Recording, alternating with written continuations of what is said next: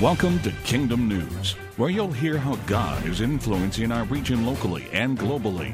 See how the Bible is relevant to today's news, and learn how you can be involved with local faith events. Now here's your host, Tony Bosserman.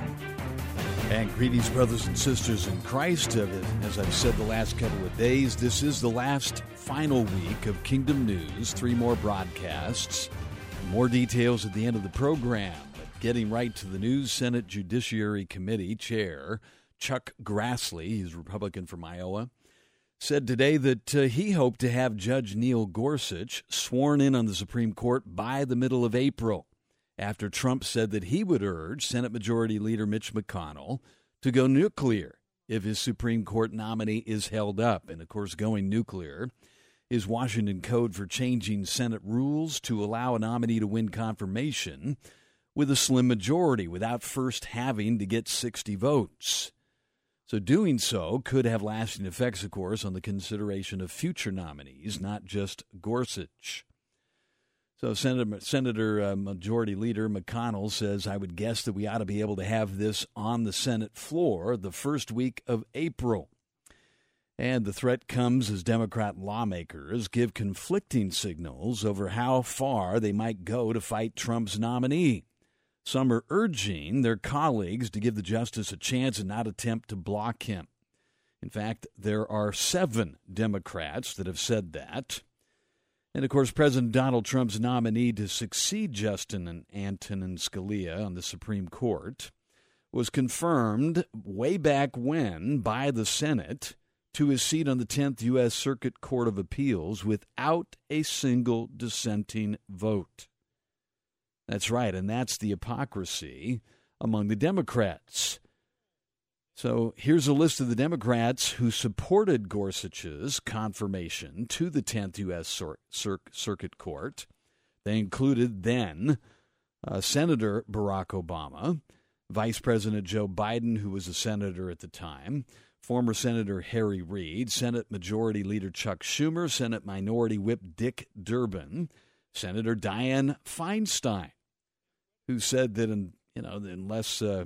that if you breathe, if you eat, if you are a walking, talking human being, you should be against this nominee, and yet she voted for his confirmation, along with some other names that you'll recognize, Senator Patty Murray from Washington State and Senator Bill Nelson. So that's the hypocrisy, and 7 reasonable Democrats are saying that Neil Gorsuch, as the president's nominee, at least deserves hearings and an up-and-down vote concerning his confirmation.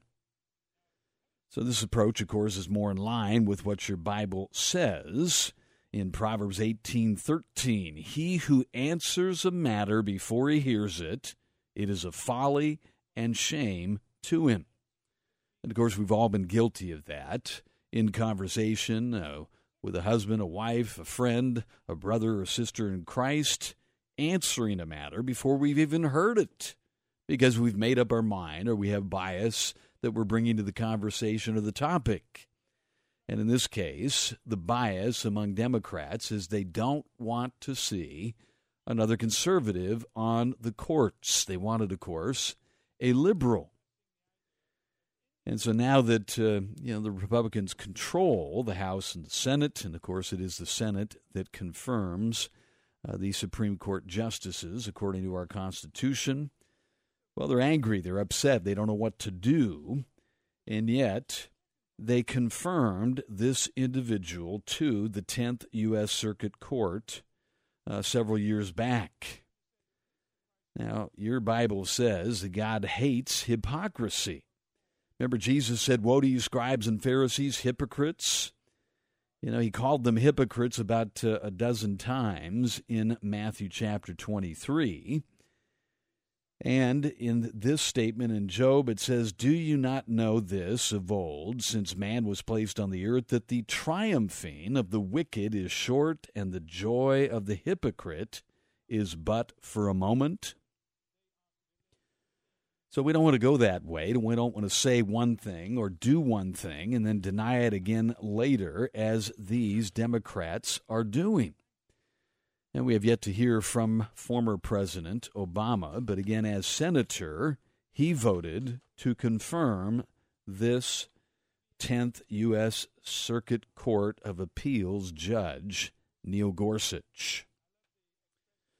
Well, evangelist Franklin Graham says he supports President Donald Trump's executive order temporarily barring refugees from 7 countries, saying it's the responsibility of the church, not the government, to come to the aid of refugees. So he said this, quote, "The priority of the President of the United States is protecting the Constitution and the safety of Americans. That's exactly what President Trump is trying to do."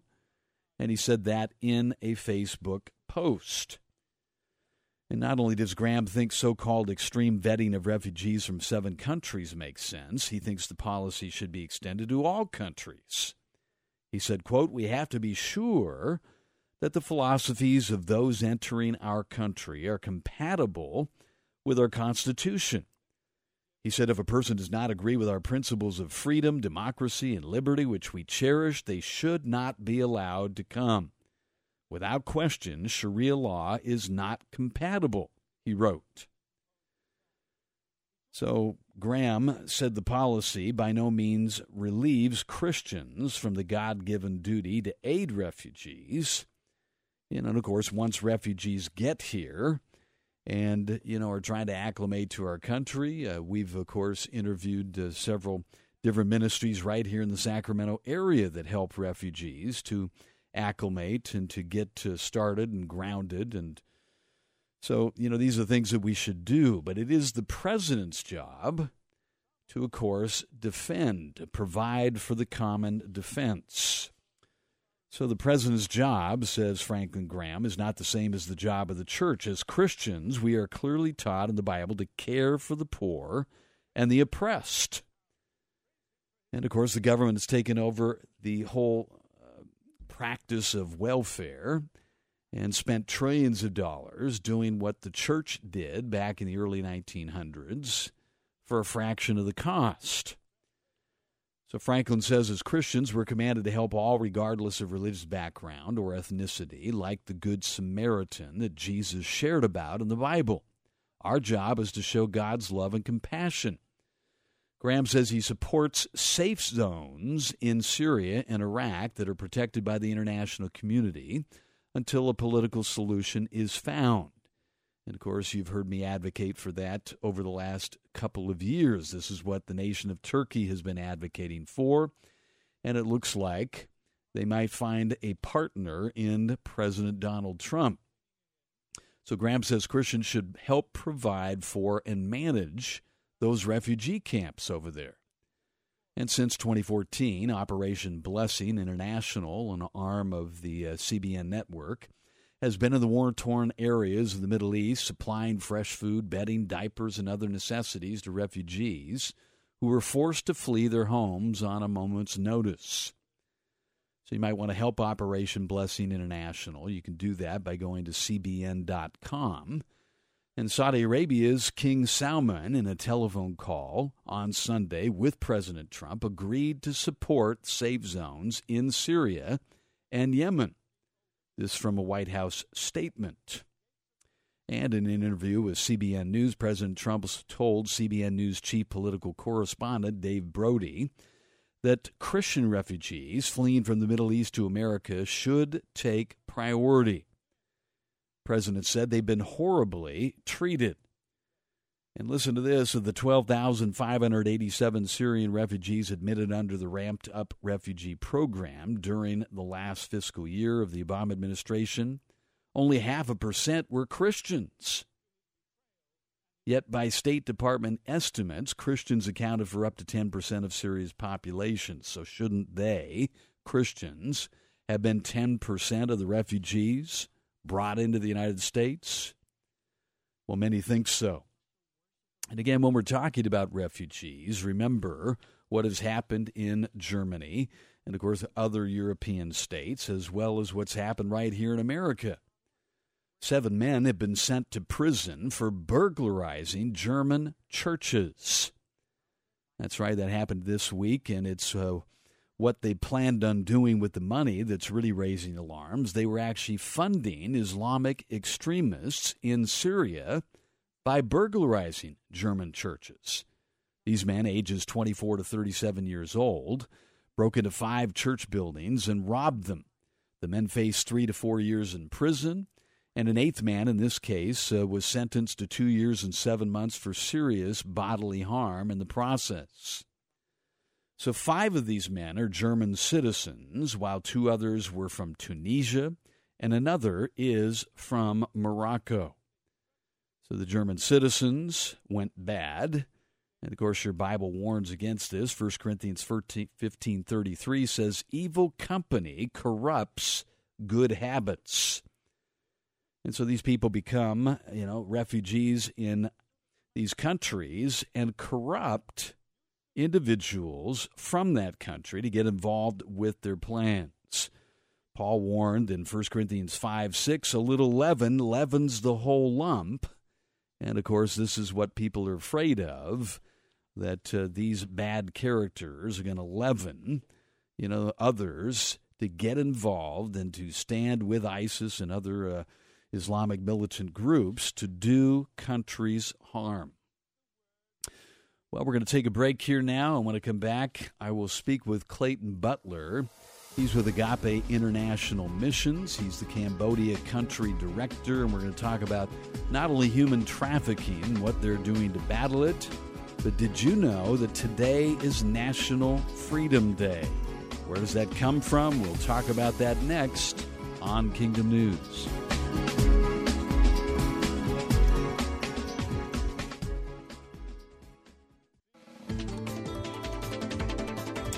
And welcome back to Kingdom News. And as I said before the break, today is National Freedom Day, and it commemorates February 1st, 1865, when Abraham Lincoln, who was the nation's president at the time, signed a joint resolution that proposed the 13th Amendment to the United States Constitution outlining slavery. And on June 30th, 1948, President Harry Truman signed the bill to proclaim this day, February 1st, as the first official National Freedom Day in the United States. So it's fitting that we're speaking tonight with Clayton Butler. He's with Agape International Missions. He's the Cambodia Country Director, and he's served in Cambodia for 27 years, fighting human trafficking since 2005. Welcome, Clayton. Hey, nice to be here. Yeah, so give our audience an idea, an overview of just how big this problem is. Some people might think it's hyped or, overblown, but give us the picture. Yeah, we work in Cambodia, and we've been able to consult and work with other groups around the world, and I found that anywhere that there is a vulnerable population, specifically orphans and foster kids, that there unfortunately is someone willing to exploit and take advantage of them. And because of this, the issue of sex trafficking and the exploitation of children is really a global problem, and the church mandate to care for orphans and widows, it falls on us to really care for those that are being exploited around the world. Yeah, Cambodia, of course, is unfortunately one of the big capitals of human trafficking. Talk about what's going on in Cambodia right now. Yeah, we chose Cambodia because around 2005, it was the most egregious place for this issue of sex trafficking, and the government was just really getting on its feet as far as social services, so there was no real programs or services for kids, and so we decided this is a perfect opportunity for the church to be a light, for Christians to be a light in this issue, and we decided to say, if Cambodia is the worst place in the world, we believe that God could transform it, transform this issue, and that it be an example. And although we're in the middle of that story, God has been doing miracle after miracle. AIM has been working for 27 years in Cambodia, and I've been working in the anti-trafficking field with AIM for 9 years. And what I've seen happen as far as the hope and restoration and progress, a lot of people say, how could you do this work? It's so depressing. But what I come back with is saying, God has done such miracles in this that I'm actually very encouraged in this work. So although Cambodia was one of the worst places in the world, we're seeing a lot of progress in our work on the ground. Amen. We're speaking with Clayton Butler of Agape International Missions. Give our audience an idea of some specifics in your approach to fighting trafficking. What do you do on a daily basis? Yeah, so we took a holistic approach. We got 12 different programs on the ground, and so some of them are preventative, meaning you wouldn't be surprised to know that we decided the church should be the greatest preventative effort. So we've planted churches on red light districts. We've gone to some of the toughest communities and sent pastors into those communities. We've planted churches, schools. We even started a kickboxing gym, an outreach gym for gang members, drug dealers, and traffickers that we might be able to reach them with the love of God. So we have a lot of preventative programs. We have rescue programs. So we actually have a law enforcement division that works with the Cambodian government. And man, for the last 2 years, they've just had great success. In this year alone, there's been, in 2016, there was 213 rescues done with this law enforcement division. It's just been wonderful. Then we have homes after girls are rescued. They can be caught up on education, receive counseling, have spiritual services, social work. And then after that, we have job component, reintegration job component. And sure. Those four things, prevention, rescue, restoration, and reintegration, those things, four things working together have started to make this symbiotic impact where they can holistically make a difference in the country of Cambodia. All right, Clayton, can you put a face maybe to this and tell us a specific story of a life that has been changed? I think what I'm thinking of most recently is we had a young girl come into a program at the time. My wife and I were running the restoration home, and she came as a broken individual with low self-esteem, and God really just got a hold of her heart, and she began to understand her value in God's eyes, even though the culture might have said she's, someone who's broken and beyond repair, but she began to realize her value and her worth. And she and her husband actually decided, when they got a little bit older, to do a missionary school. And I think one of the things that gets us most excited is we get to go visit her and her husband. They're both church planters now, and they've planted 3 churches. And so for us, my wife and I, we go see her, and it's like you think about the first time a broken girl where society would say, man, it'd be amazing if this young lady could become just functional in life. But God had bigger dreams than that. She's a church planter, 3 churches, 5 cell groups. And so we go up there, and we were just chatting with her, and she was just praying for us and encouraging us. And in all honesty, her passion for Jesus inspires me. It convicts me. And so when I see that God can do miracles like that, it really keeps me going, and I'm looking forward to that next miracle on the horizon. Amen. So with all the human trafficking going on right here in the United States, why should our listeners support your international type work?